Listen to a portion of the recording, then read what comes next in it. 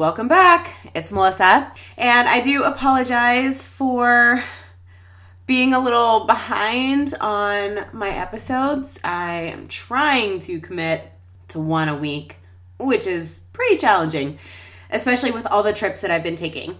But I am done traveling for the year. No more trips until 2020. And the first trip that I'm anticipating is whenever my little sister has a baby, because she lives in North Carolina, and I will surely be going down there to meet my new niece or nephew. Not sure what she's having yet. She's waiting to find out, which is super cool because we suck at secrets. I say we because her and I are the same in this. We suck at secrets and surprises, and she's going for the ultimate surprise, so that's pretty cool.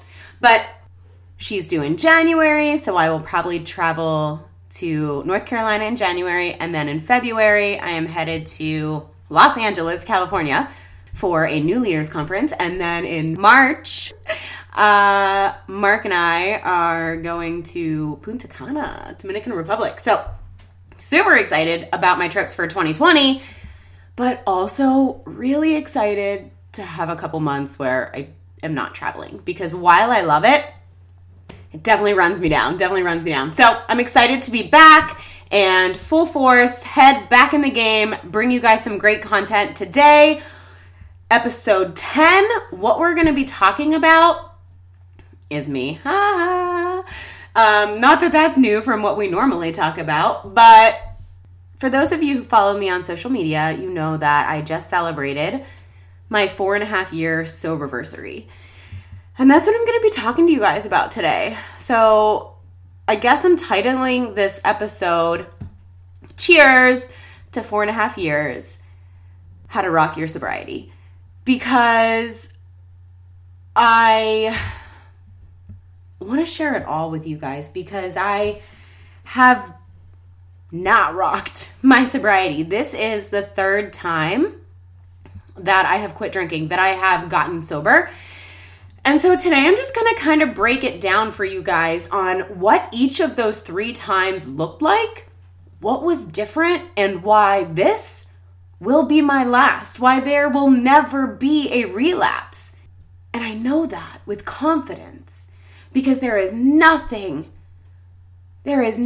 day, no situation, nothing so bad that I would give up everything that I have.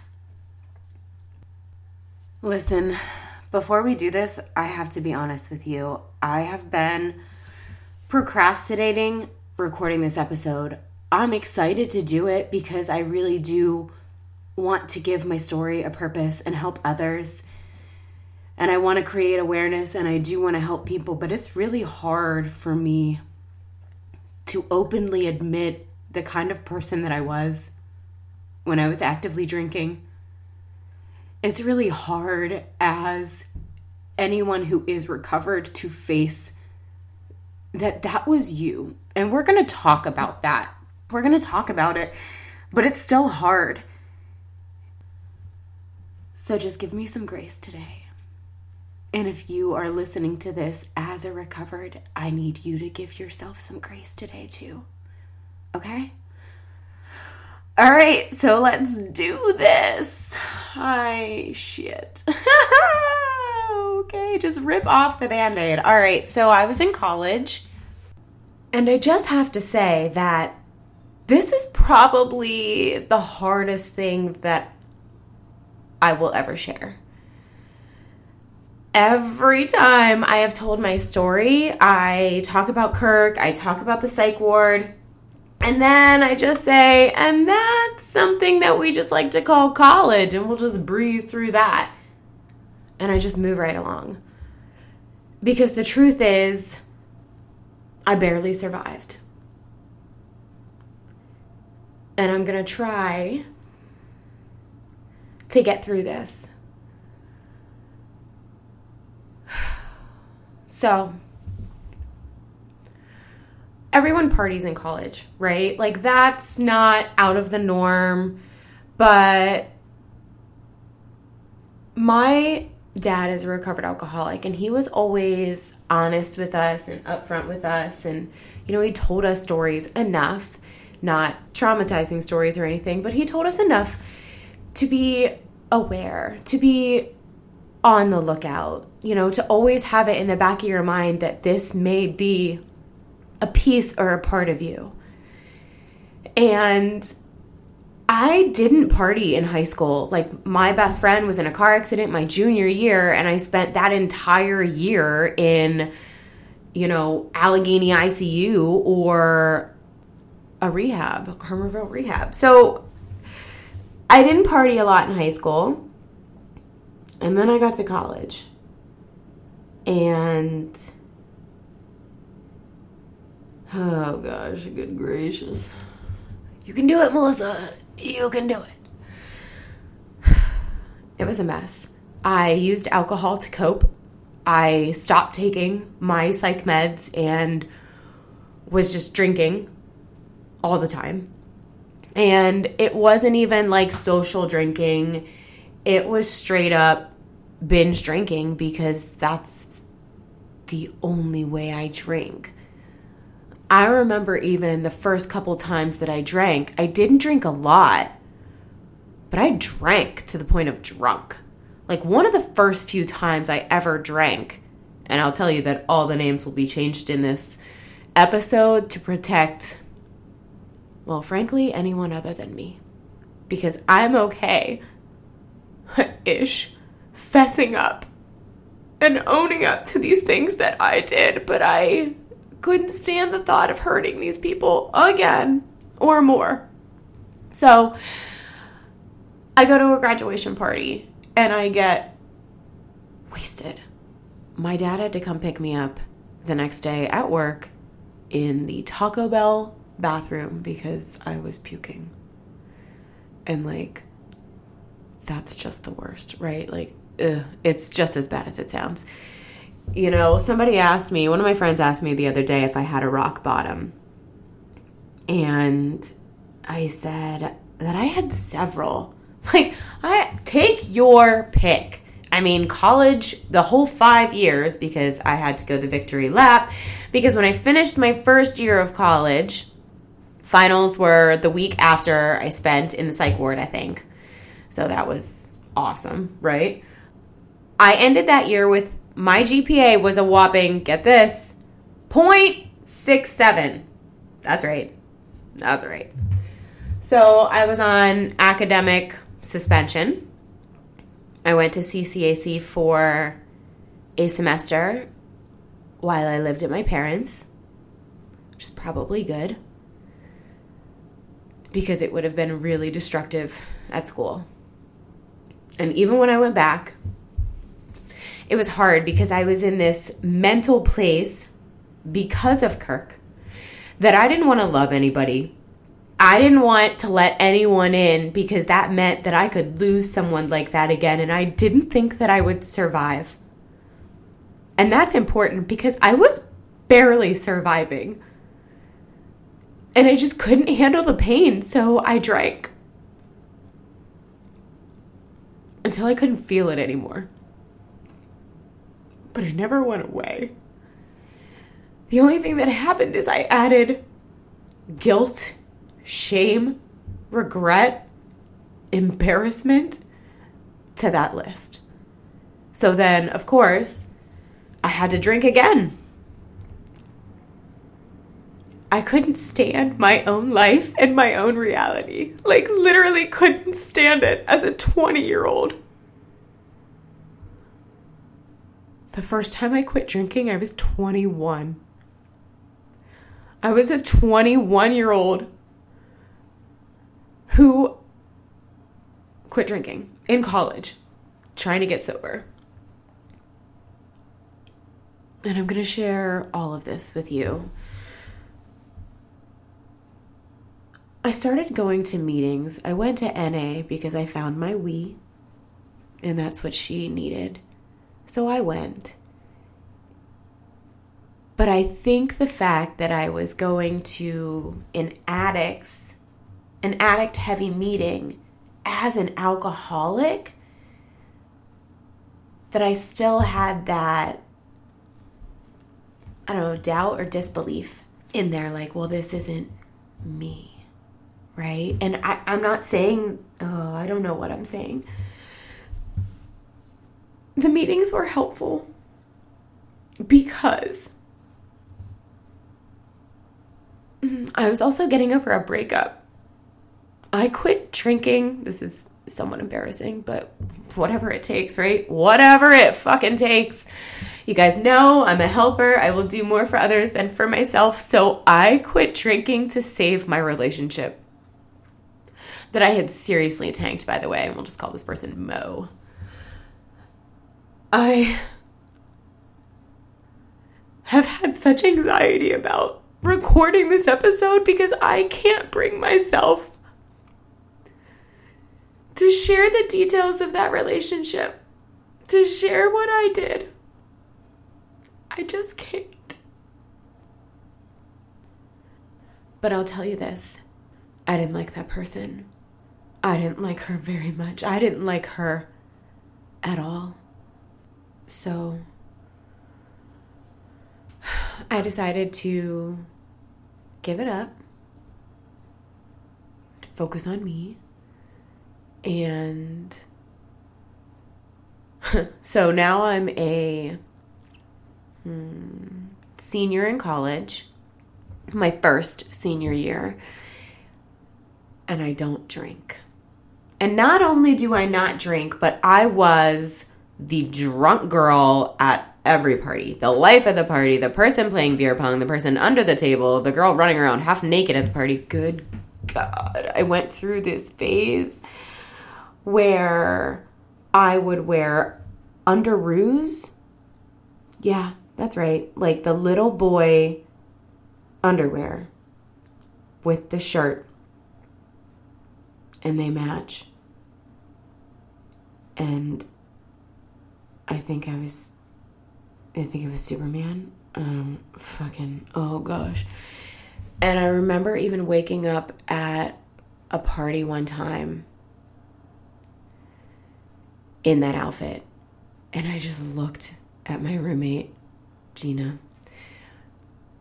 And I was like, oh no.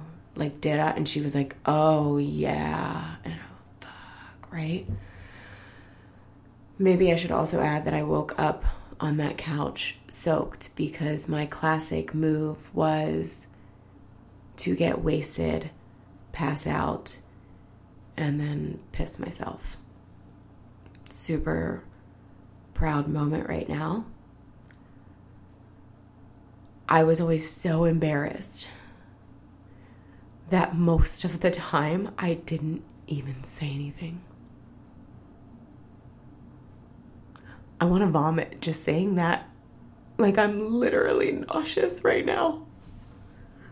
That was me. That was the kind of person you brought to your party. Oh, fuck. But we're not going to keep focusing on that because alcoholism does not come in one shape or size. And that's, I think, what makes it hard is that it looks different on everyone. You know, there are some people who drink heavily every day. There are some people that have to have a drink every day. I could go for a week, weeks even, without drinking and be totally fine. But when I had that first drink, it was surely taking me until the last drink, which was usually passed out. Rinse and repeat, right? I'm not going to keep saying it. Ew. So blackouts were definitely my thing all the time. And, you know, people get tired of you asking them what happened when they have to fill you in on all of the embarrassing things that you said, all the shameful things that you said, and just your behavior in general, because that's not who I am. And that's not how I would ever purposely treat people. But I was also very broken. And I was hurting and I was bitter. And it was just such a hard time. But when I drank, I lost the filter and I took it out on everyone.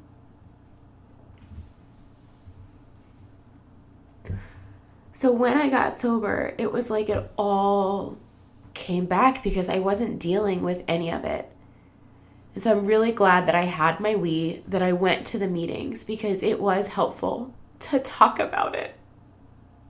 Or to even hear the stories in the room, knowing that you weren't the only asshole.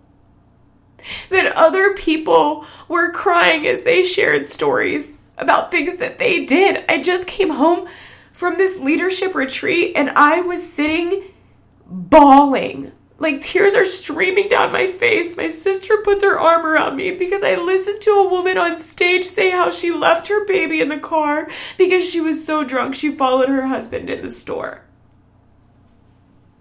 That never happened to me, but I heard the self-hatred in her voice, and I know what it feels like to feel that way. I know what it feels like to think unimaginable things, and then you did them. That was you. You can't only blame it on a disease, even if it is legit. I know how powerful it is to hear other people's stories and know that you're not the only asshole. You're not the only person who hated themselves, who did awful things. And it's even more powerful when you hear these stories and you see the person they are now. And that's the only reason why I'm making this episode. Why I'm sharing these uncomfortable things.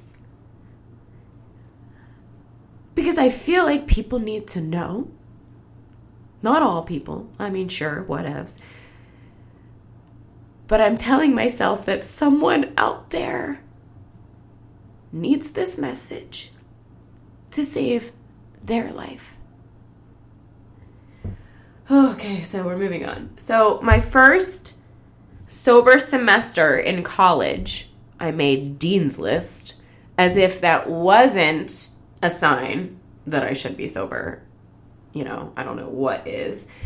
But I also started going to our college gym.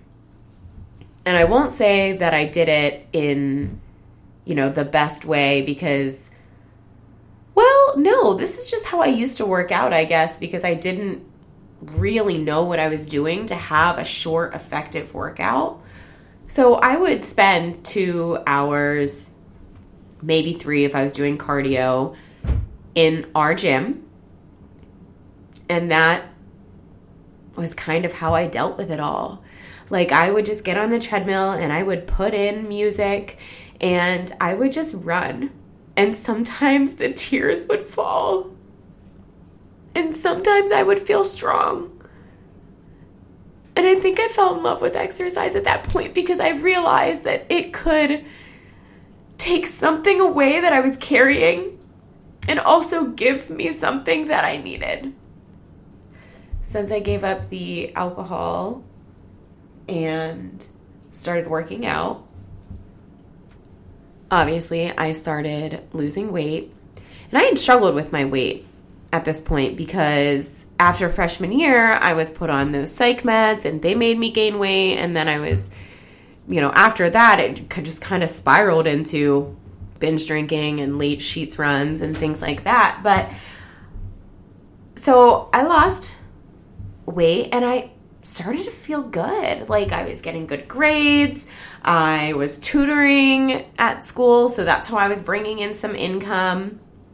And, I was kind of even getting over the fact that my relationship wasn't going to start again. And then I had to get comfortable with the fact that I was staying sober for myself, that I was doing this for me, because maybe I originally did it in an attempt to save that relationship, but then, there was no denying that I liked that person more than the person who had to constantly apologize for her actions, right? I liked Melissa, who was on Dean's List and who was doing good things and tutoring and helping and being a good roommate and a good friend, instead of waking up naked not knowing what happened. That was better.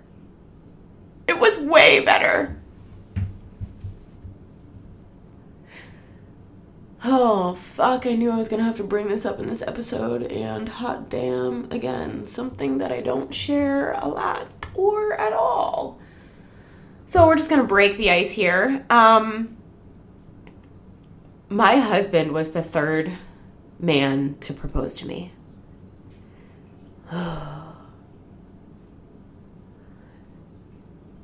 Or give me a ring, because the first one, I don't even think there was a proposal. We kind of just decided we should get married because we both had the same faith, which is really hard to find because I have a really unique religion and faith and beliefs and all that jazz. And he was sober and he was recovered. And I was sober and I was recovered. And we were moving in the same direction, in good directions, right? And so I'm finally doing like really good things in my life. I'm finally like showing up as a good person. I'm in my first ever sober relationship. And because we were in the same faith, there was no hanky-panky going on, so we talked a lot. Oh, can't even believe I'm putting this out there. All right, anyways, keep moving.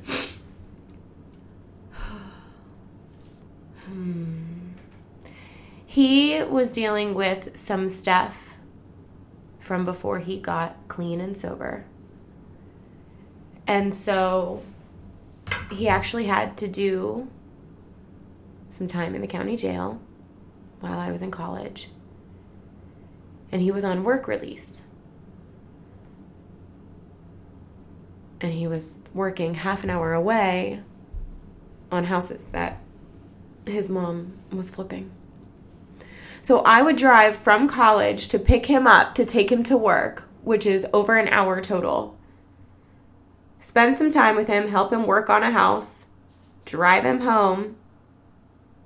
And that was how I spent time with my fiance.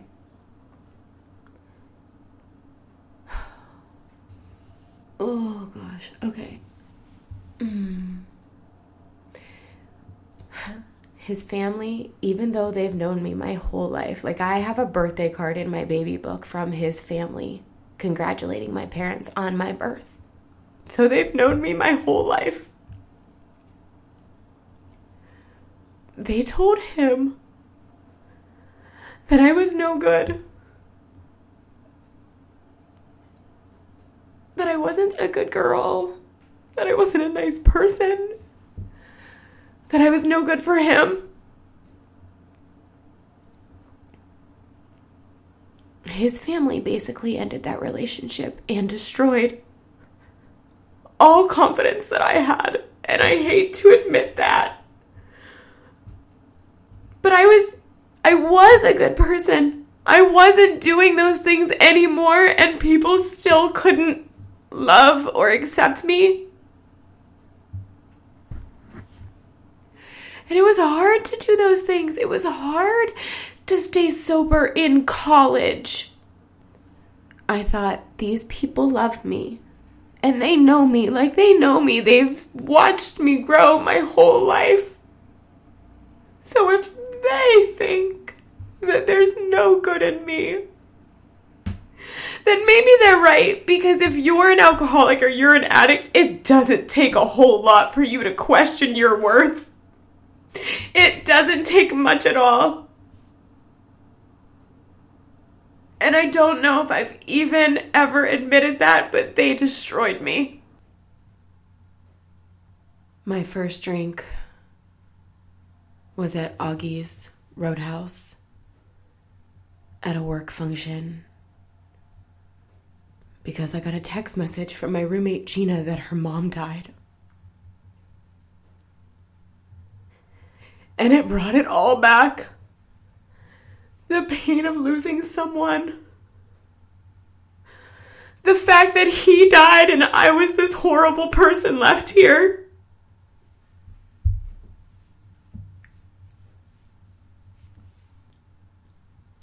I didn't get drunk that day. But I lost any control that I had. I don't know if I had this confidence build up because I had made it a year. I had gone to the bars to do karaoke with work friends and drank water or Diet Coke. I was the sober driver that drove everyone home.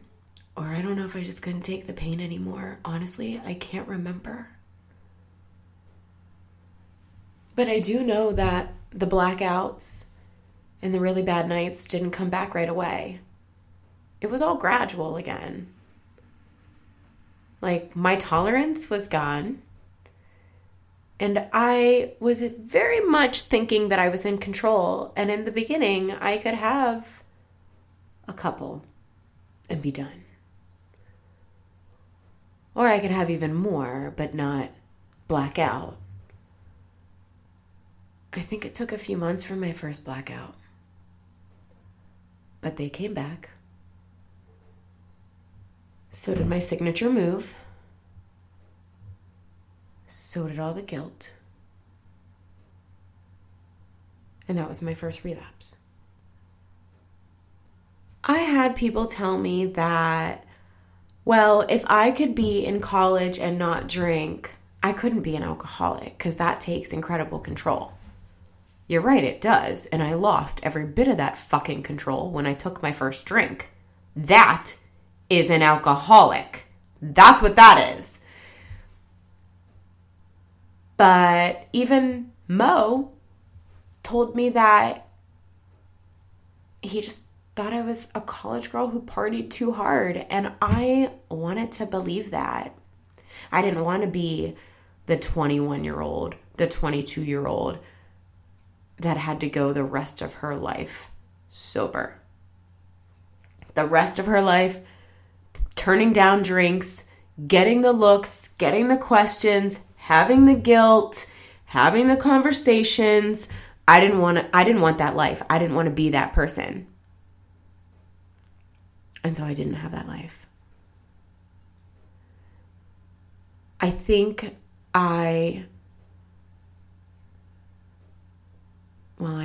I know I was ashamed of it, of the disease, of my actions, because I didn't see any good in it then. I wasn't doing any good with it then. I was barely surviving. And you know what? That's okay. Because I did survive. And that's the most important part. And so I'm always trying to give that girl grace. I'm always trying to thank that girl. Because without the valleys that she had to walk through, I wouldn't be where I am. The view wouldn't be nearly as spectacular. Okay, now we get to fast forward 6 years. My favorite, fast forwarding through college. Whoop! And it's 2010. Holy crap. This was the hardest year of my life other than the year that Kirk died. Maybe even harder. Like the whole year was just fucking hard. I got in my head about Mark being right for me. I didn't think I deserved someone that good, even if I didn't want to admit it. I didn't think it was a healthy relationship because we never fought or argued. I actually said it's too easy. I thought that I deserved hard and horrible things. I hate that about myself, but it's true. It's absolutely true. 2010, Melissa did not believe she deserved anything good. In 2010, she didn't get a whole lot of good stuff. So I got a DUI May 19th, 2010, the night before my mom's birthday. Yes, I'm such an awesome daughter. Happy birthday, Mom. Please come pick me up in a police station. Hysterical. Wasted. Okay, I don't really want to share this, but I need to be open. I need you to see that I wasn't a complete disaster. I was a good person when I wasn't drinking. I was totally fine and normal when I wasn't drinking. I got that DUI. Oh, please forgive me. I got that DUI in my company car, like with the company logo on the side. Oh, can't believe I'm even admitting that, but that's what it was. That's what it was. And my BAC, here we go with our numbers again. Ready? Oh, I kicked my GPA's ass. Don't you worry about that. My BAC was 0.297. And that's not a joking matter. That's comatose. When I went to see the judge, she went through probably 75 people before me. And when she read my paper and my BAC, she told me that I should be dead. She told me that I should be in the hospital. She told me I should thank my lucky stars that I'm standing in front of her that day. And she was right. I was the highest BAC in that room by far. Then we get in the DUI class, and I'm the highest in that class too. Not only the highest in the class, but I was higher than the recovered alcoholic who had 4 DUIs that came to talk to us about his sobriety. Like, are you kidding me? So I sent Mark a text message. I couldn't even tell him in person. I said, I'm done drinking. And he had a case of beer at home that he had just got for me that he threw in the dumpster. Or maybe in his car and like took it somewhere else and gave it to his dad. I think he took it, put it in his trunk of his car so he could take it to his dad's. Which was about time we started replenishing their beer since I used to drink it all every Sunday whenever we would be there. They're probably saving so much money in that beer fridge by now. Anywho, you're welcome. Again, at this time, I am without a license because you have to give up your license. It's true, by the way, what they say. You cannot afford a DUI. I think it was like, I don't know, it's between $3,000 and $5,000 that I ended up paying. It's expensive. You lose your license, you have to take all these classes, and it's like, how the heck are you supposed to get to classes in the county that you got the DUI in? So at least get it in your own fucking county. Mine was not. So I had to move in with my parents. Luckily, my employers did not fire me. They did not know it was the company car, though. I couldn't tell them. They didn't ask. Thank God. But they let me work out of their Washington office where my mom lives, where I got the DUI, where I had to take the classes. So my parents chauffeured my ass around for 2 months. And my office was right across the hall from a gym. So I paid the gym membership, and sometimes I had to go in early, sometimes I had to stay late because I was waiting on rides from my parents and what worked with their schedule. So again, I spent my time at the gym. This is the second time in my life that I lost more than 35 pounds. Also, the second time I got sober. I'm just going to say those two are connected because it was one way that exercise for me was one way that I could start to deal with it, to try to deal with it, to do something positive for myself, to feel better, and to try to work out all the shit while I was doing it. I was really big on cardio because I could just zone out. So I would do those like elliptical things or the treadmill, and I would just put on music, and often it was like music that would make me cry, really emotional music, something like that, because it was almost my therapy.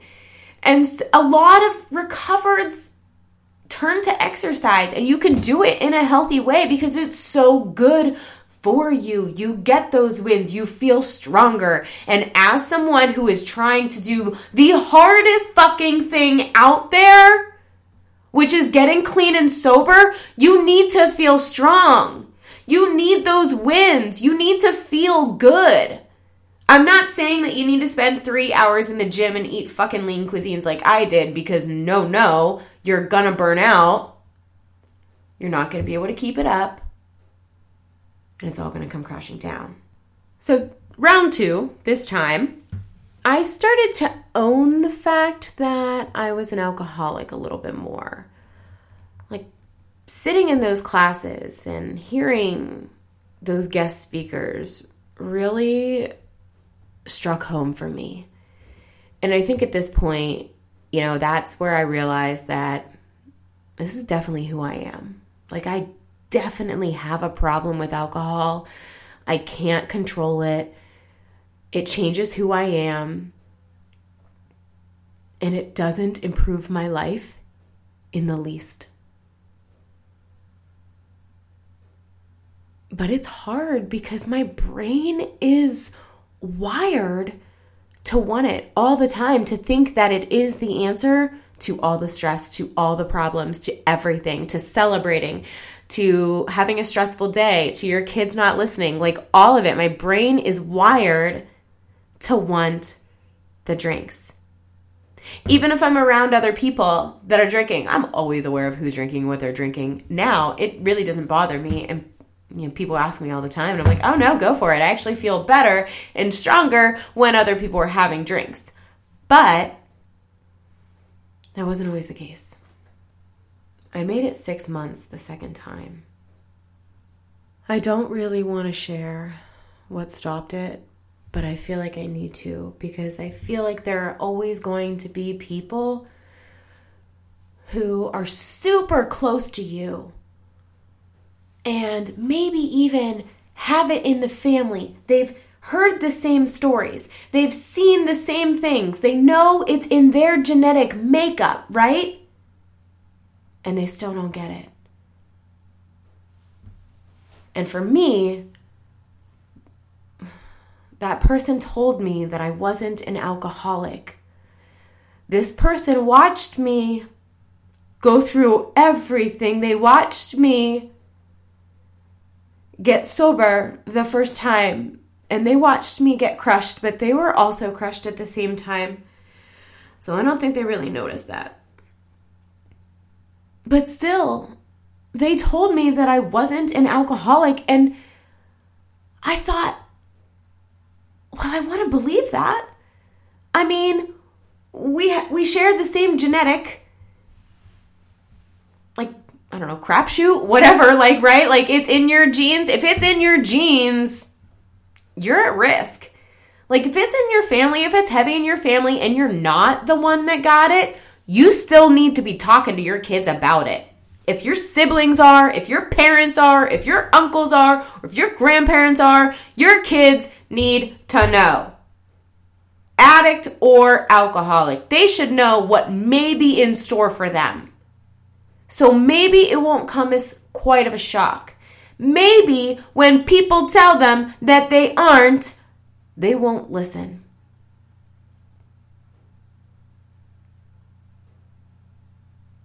That person knew someone who... Now, here's the thing.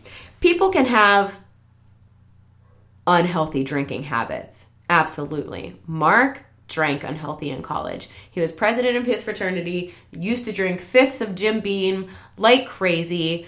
Even when we had a house together before we were even dating, we worked together and lived together, and it's a crazy story. I think I've shared it. Anyways, good thing my drinking ever got me was a husband, by the way. But he would get wasted and just take off running, like, you know, crazy things. Like, Mark doesn't act like that anymore. I think I've maybe seen him drunk once since I quit drinking, and it's been 4.5 years now. And so people ask me that a lot too. Does Mark drink? And I'm getting totally off topic here, out of order, whatever, not off topic. And I'll say, yeah, he has whiskey in the house. There's whiskey in my house right now, but it's also what we agreed on. At first, there was no alcohol in the house. I couldn't have any in there. I just needed no temptations. I needed a safe place where I could be safe and not be tempted by anything around me. But even if he brings home beer, he just brings home beer that I didn't drink. So he doesn't buy Corona, he doesn't buy Miller Lite, he doesn't buy Yuengling, he doesn't buy Blue Moon. He doesn't buy those things because that's what I drank. And liquor, I gave up liquor years before I really got sober, because it would be like this. Melissa would be fine, fucking brick wall, what the fuck happens? Like, literally every single time I drank hard liquor, I would be, there was no like getting drunk and then like wasted. It was like, I'm fine. I'm fucking shammered. Somebody's got to clean me off the floor. I'm busting down doors. Like, all of those things have happened, by the way. So where was I? Right. So this person knew someone in their life who struggled with alcohol at times, even got a DUI, and then they were able to give it up. And years later, they were able to introduce it back here and there. And that's fine. But to me, as an alcoholic, I'm just going to say, I don't think that person's an alcoholic, because if you're an alcoholic, there is no control. There is no just being strong enough to deal with it. And that's what I felt like was coming at me. I felt like someone was just telling me that I wasn't trying hard enough, that I wasn't strong enough, because that's something that I struggle with. And instead of staying on the path that I knew was right for me, I wanted to be better. I wanted to be stronger. I wanted to be normal. I didn't want to sit in a room full of people in classes and listen to how awful I was. It's not what I wanted to do.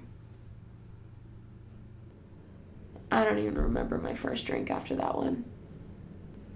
But I know it wasn't my last.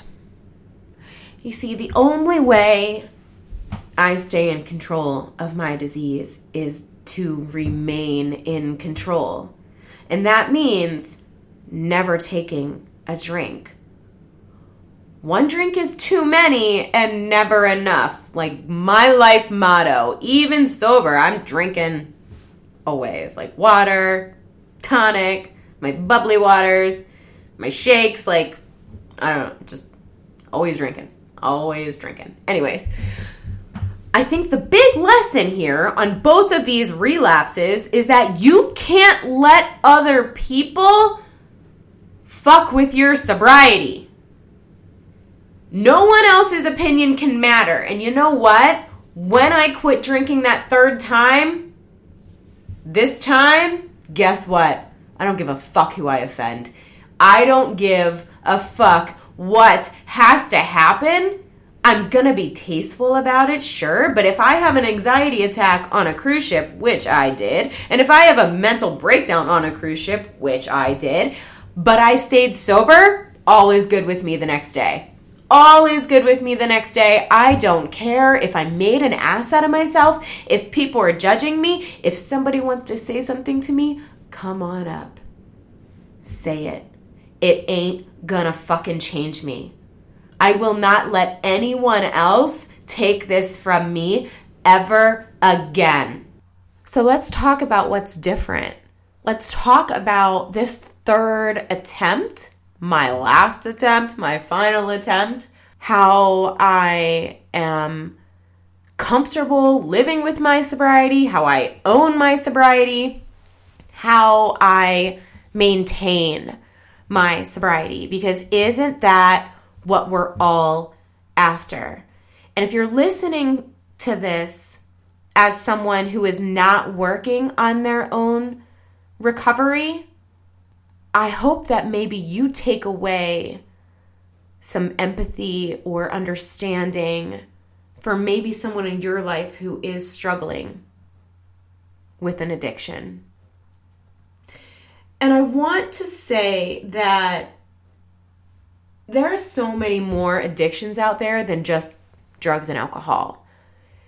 I feel like we all struggle with our own addiction of some sort in some way. Yes, mine's pretty big, but to you, I'm sure yours is big and hard to overcome. And are you embarrassed about it or ashamed of it? How many times have you tried to get a handle on it?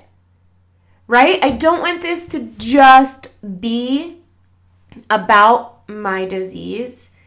Of course, it's heavy on that because, again, I share what I go through. But if you turn to food at night, if your bottle of wine is a full cake or a pizza, you still have to do the things, right? You can't keep eating your feelings away. You can't keep eating the problems away. I can't keep drinking my problems away. Okay, so I need to fast forward. I'm taking you guys all over the world here and hopping from year to year. 2015. January of 2015, I went to a live event for the company I work with for coaching, right? We have super weekends, so we went and I sat in these seats and I heard this woman up on stage who had a horrible past. Guys, I don't even remember her story because it didn't matter. What mattered is what happened when I heard it. Because I heard her stand up on that stage as a happy, healthy person, proud of who she is, but she came from her own ruins. And what that did for me sitting in those stands was I saw my own. The truth is, it didn't matter where she came from. All that I needed to know was that you could come from a shitty place and turn that into something beautiful. And not only that, but she was on that stage sharing her story, which impacted me, which set me on a path to wanting to be better for myself. And I looked at my husband that night and I said to him, that's going to be me. I'm going to be on that stage. I'm going to be a success story. And I don't even know if I was talking about the weight or my life, if I'm being honest, because I still had a long way to go with both. More the mindset, though. Way more the mindset. And I'm more proud of that journey, for sure. Having sat in those seats and being impacted by her story the way I was, I knew I had to share mine. I knew I had to share mine. And at that time, thinking about that scared me. It scared the bejesus out of me because I was still drinking.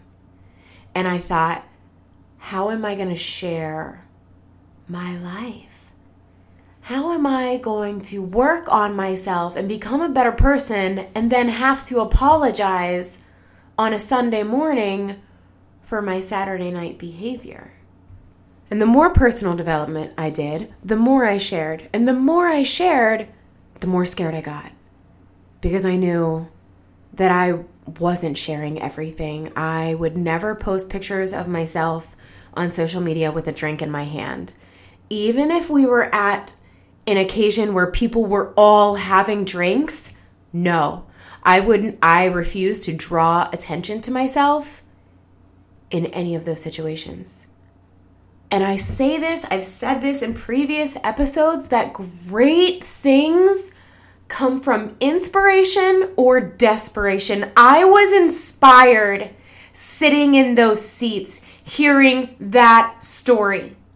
That is a pivotal point in my sobriety because it sparked something in me to become better. And on my quest to become better, this was in the way.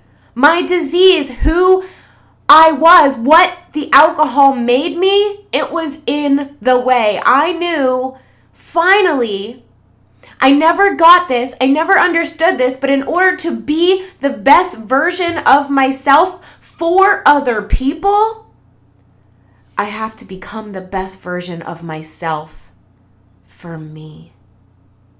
Moms struggle with this all the time, that they put their kids first. They put their spouse first. And while I am always giving to my children and giving to my spouse, I take care of me first. Because if I'm a hot mess, if I'm dead, if I get in my car, drive drunk, and kill someone, what kind of life am I leaving for my children? How am I showing up for them in that way, in that manner? And the answer is I'm not. I'm just not. The next event I went to, we do them every quarter. So the January event is when I dove in. I went back in April. And that's my sobriety date. That event is my sobriety date.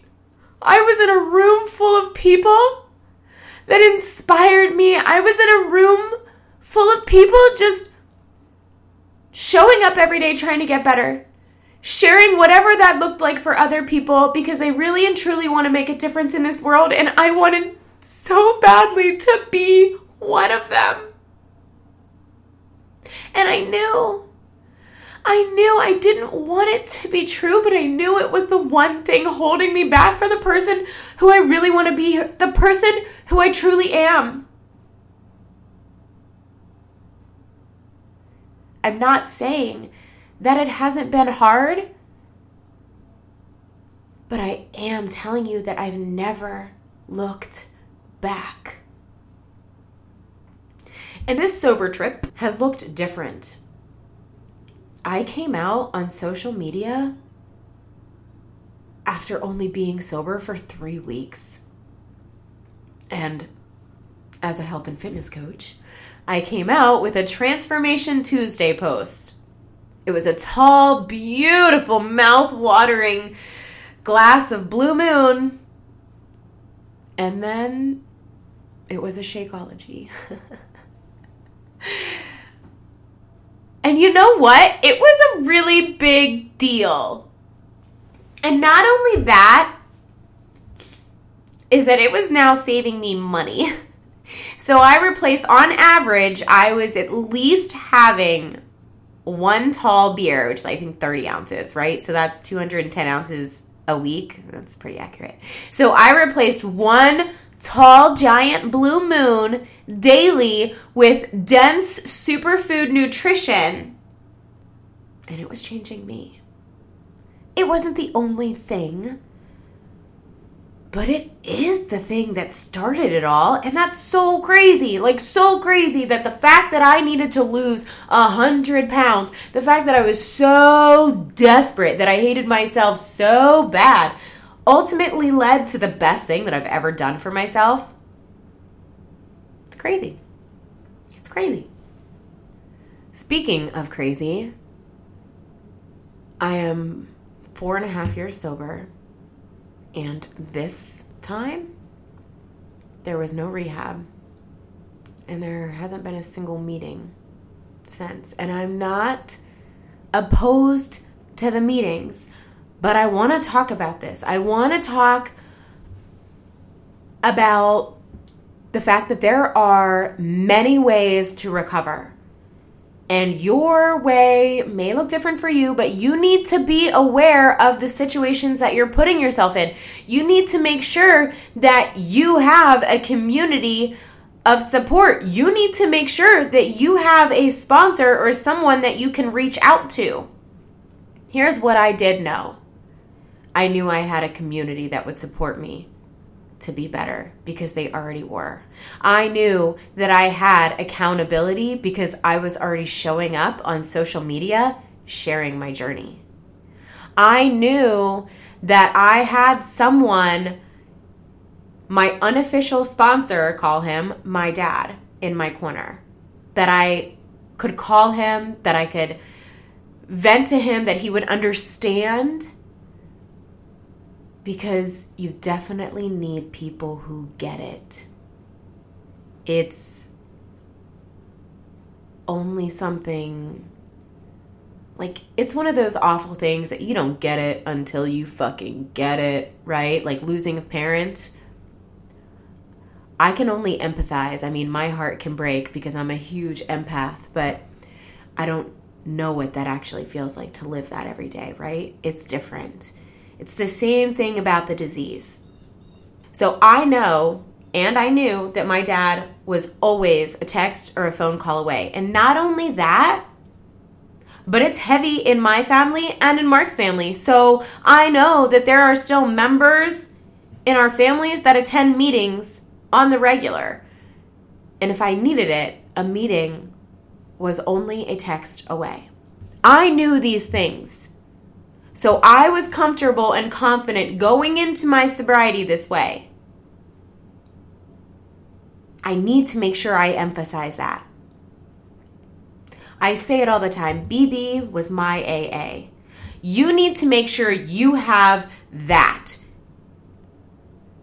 And if I'm being honest with you guys, there was another reason why I didn't go to the meetings, is because I was on a path to becoming better, and I was really, truly making progress on that path. But I knew that I couldn't spend hours every week reliving all of the awful things that I did and said. I just couldn't.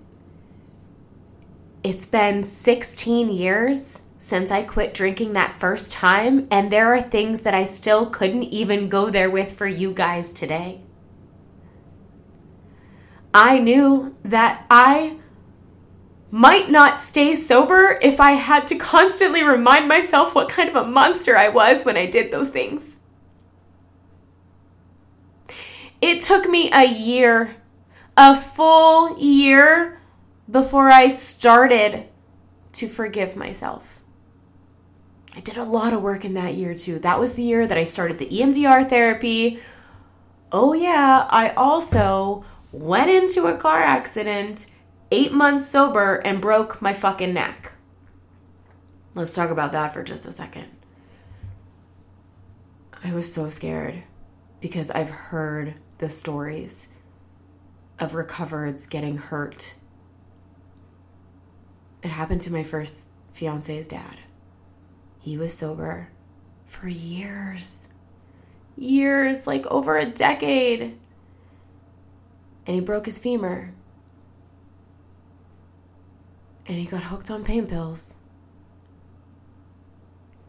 And he started drinking again. And he died because his liver burst.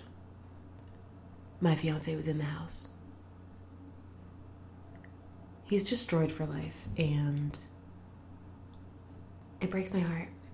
And this is what the disease does. This is what addiction does. And it's never gone. You don't heal. You don't get over this. There is no controlling it. So imagine how scared I was 8 months sober, knowing that I'm going to have to take narcotics.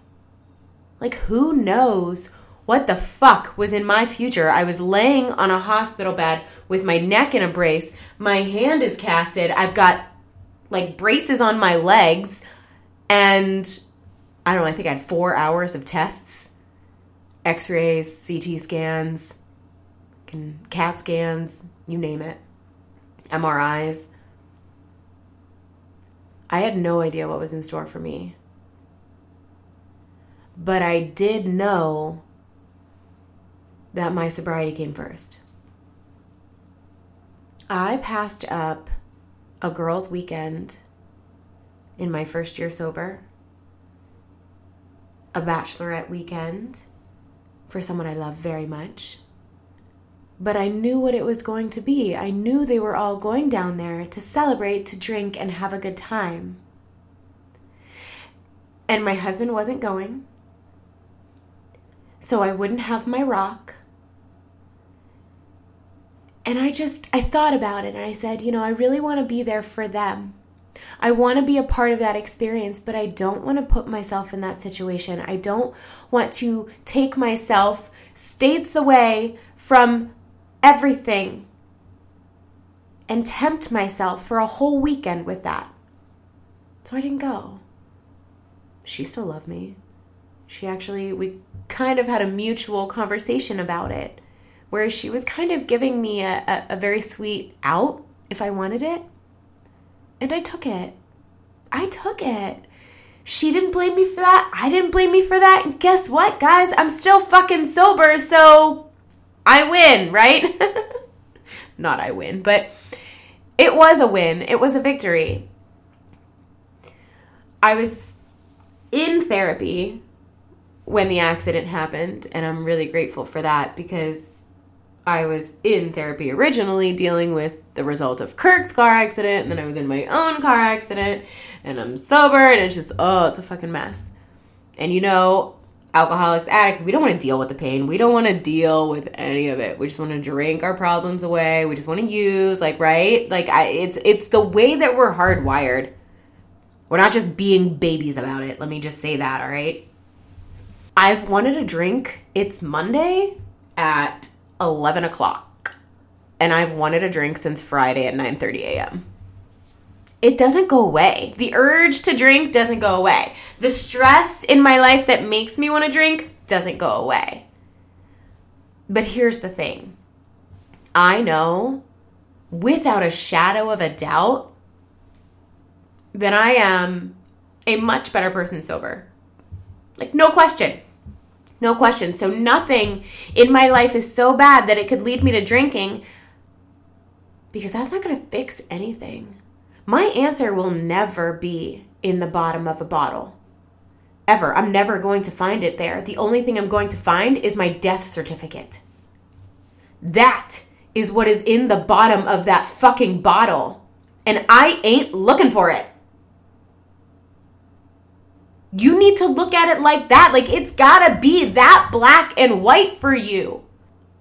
I went on a cruise 11 months sober. Not sure if I'd recommend that for people. On the first night, we get on the boat. I also didn't know that apparently I have a little bit of sea legs. So we're getting ready in my sister's room. And this is a free cruise that I earned with my husband. My first cruise that I've ever been on. It was our first trip that we've taken since our honeymoon. I was so excited. So we're going on this amazing trip, and I'm so excited. And, I'm comfortable with my sobriety at this point. I've had a sober wedding. I rocked it, which was amazing, by the way. Waking up the day after a wedding, having somebody thank me for being helpful was definitely a change of pace. The Melissa who drank was the person who ruined weddings or caused a scene or, I don't even know, right? Just no good things. No good things. And so that was really, really cool. And so now I always make it an effort where if I'm in an uncomfortable situation, I just try to be helpful. And I also make sure that I stay around long enough to see the people get wasted. Because once you see the people get wasted, you're like, yeah, I definitely don't want any part in that. Remember when that was me? Yeah, no thank you. I'm good. So I do like to stick around for that if I'm feeling up for it. But anyway, so first day on the cruise, all I had was an apple or an orange, not enough food. We had just finished up a cleanse, and so I'm feeling like really healthy at this point. We get on the boat and there's pizza, and I was like, ugh, I don't want pizza. Like, it just did not sound good to me. Nothing against pizza. I fucking love pizza, by the way. But so we were just going to get some food later, and then my sister had an extra ticket to this like VIP party, and our luggage wasn't there yet, so I had to try to find some of her clothes, and she was in the front room of the boat, and you could really feel the water and the waves. I also have travel anxiety. I didn't even know this was a thing because this is literally the first trip that I've taken since my honeymoon. Okay?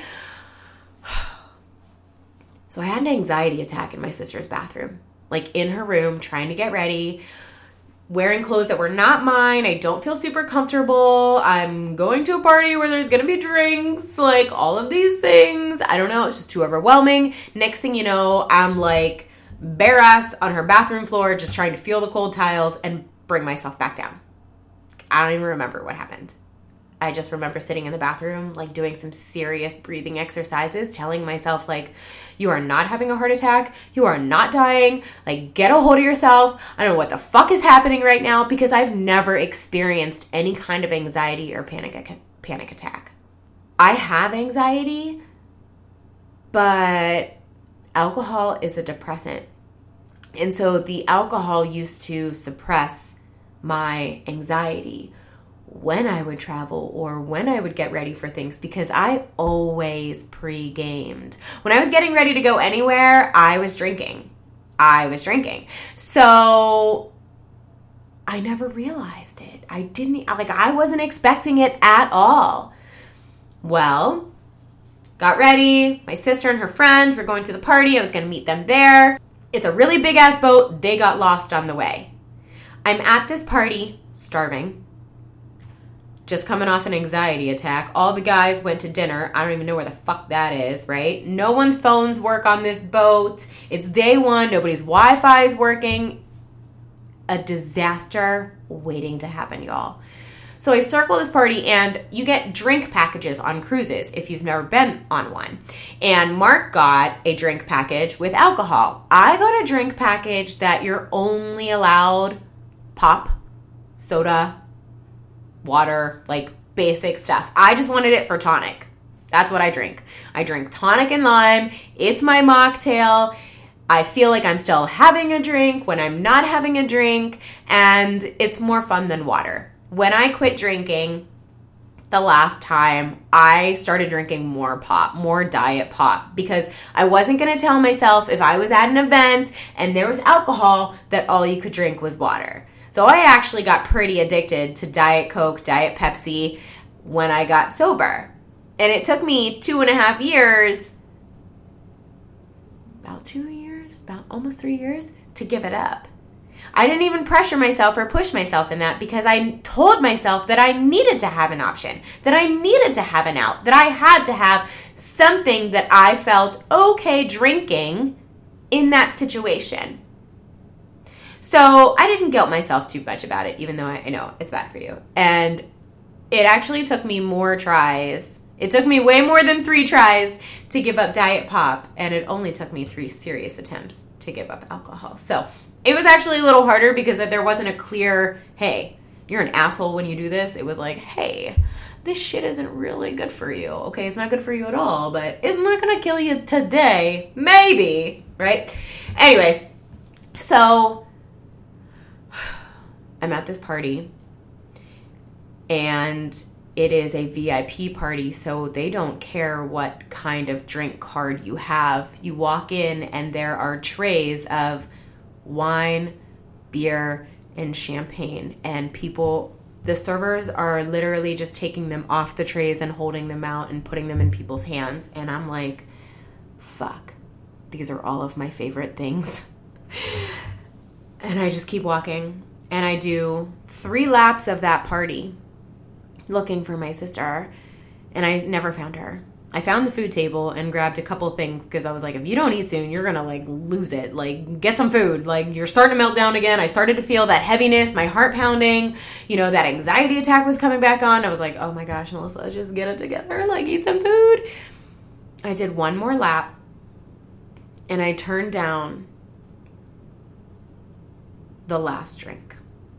I knew I had hit a point where I knew I could not turn down one more drink.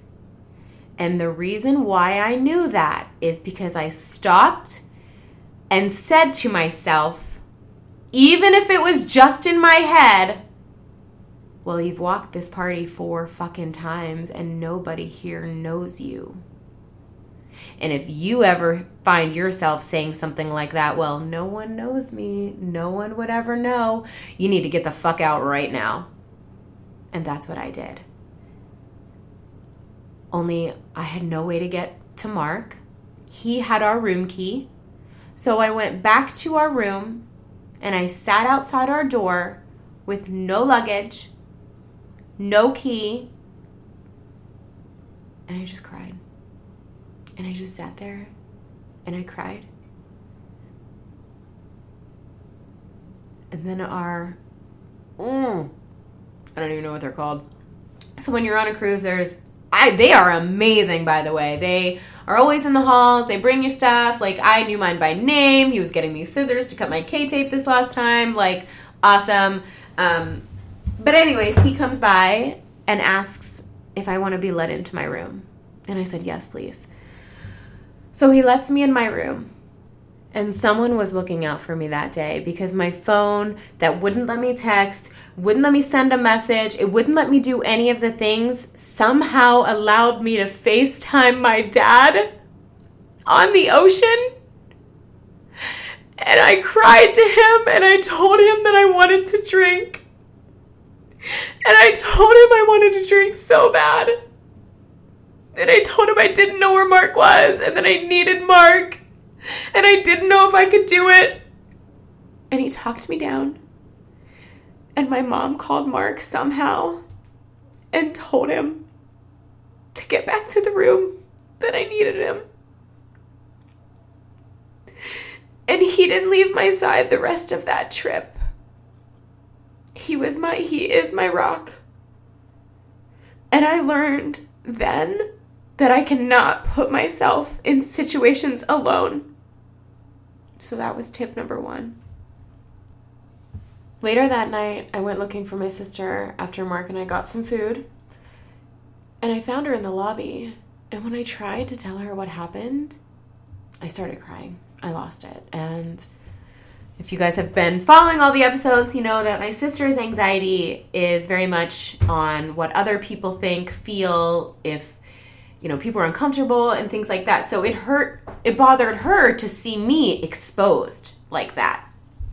And I think she tried to, take me to the side, and in her best efforts to support and love me, she told me that I didn't need to drink for people to love me and to have a good time. And while I understand her needing and wanting to tell me that, I stopped her and I said, April, I gotta tell you that I don't care if I make a scene. I don't care if I'm crying in the lobby. All that matters to me at the end of the day is that I stay sober. And if that's a hot fucking mess, then it's a hot fucking mess. You have to do whatever you have to do to stay sober. That needs to be your number 1 priority. Every single day. If that's you need to get out of a situation, you get out of the situation. If that's you needed to pass on a work event or a happy hour event or even a trip or a getaway, you do it. That trip is not worth the life that you've created, the life that you can create, a sober life. I own it. I talk about it all the time. I will tell anybody, and I'm totally comfortable with it. The next cruise we went on, I walked right up to that guy, and I was like, 1, I need some C-bands. 2, I don't drink. I would like the lowest package, please. And he was like, okay, well, is anyone else in your room drinking? And I said, yes, my husband's getting a drink package.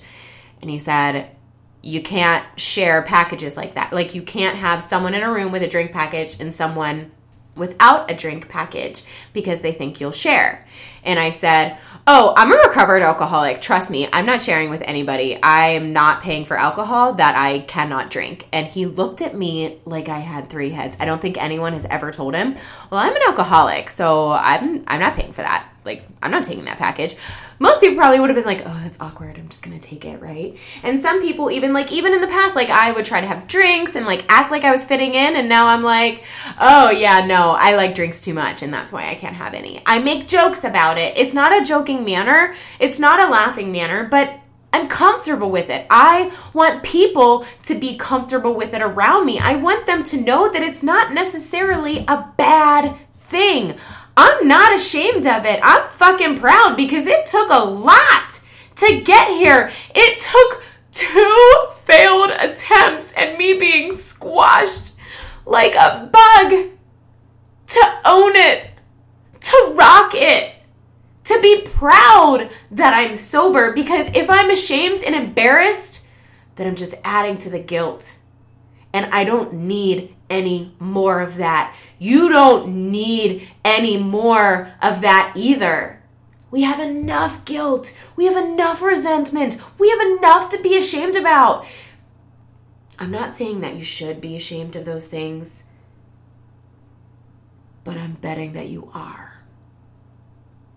Your sobriety, you being clean, you being recovered is not one of those things to be embarrassed or ashamed about. People need to see more success stories, more successful people out there living the sober life, living the clean life, living the good life, and sharing where they came from. I know it's hard, but at least be open about it. Let people know that it's not a stigma. It's not a label that you're ashamed of. You are not the disease.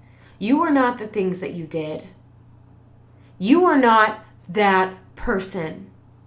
And the only way you can accept that and get over that is if you own the person you are now. I'm not Melissa the alcoholic. I'm Melissa the recovered, and she is a good person. She does good things. She deserves to be proud of who she is. Because as fucked up as it all was, she made it. She made it. She survived. You've got to forgive yourself for whatever you had to do to get here. I have to tell myself that I was fighting to just stay alive, to just survive, and you have to get to the place and the point where you give yourself that credit too. Whatever you had to do to get here, you had to do it. Give yourself some grace. You've got to learn how to forgive yourself. I told you guys, I'm driven by guilt and gratitude. And I continue to share my story because I know how much it impacted me to hear someone else's story. To start to think of the one that I would write and create on my own. So I'll continue to share, even though it's hard, even though I had a mini anxiety attack about recording this episode. Because yeah, there are pieces of my life that I would like to pretend didn't happen. But they did. And if they didn't happen, then I wouldn't be who I am today. I have to be grateful for that. I have to be grateful for every relapse, for everything that taught me something about who I am and about how strong I am.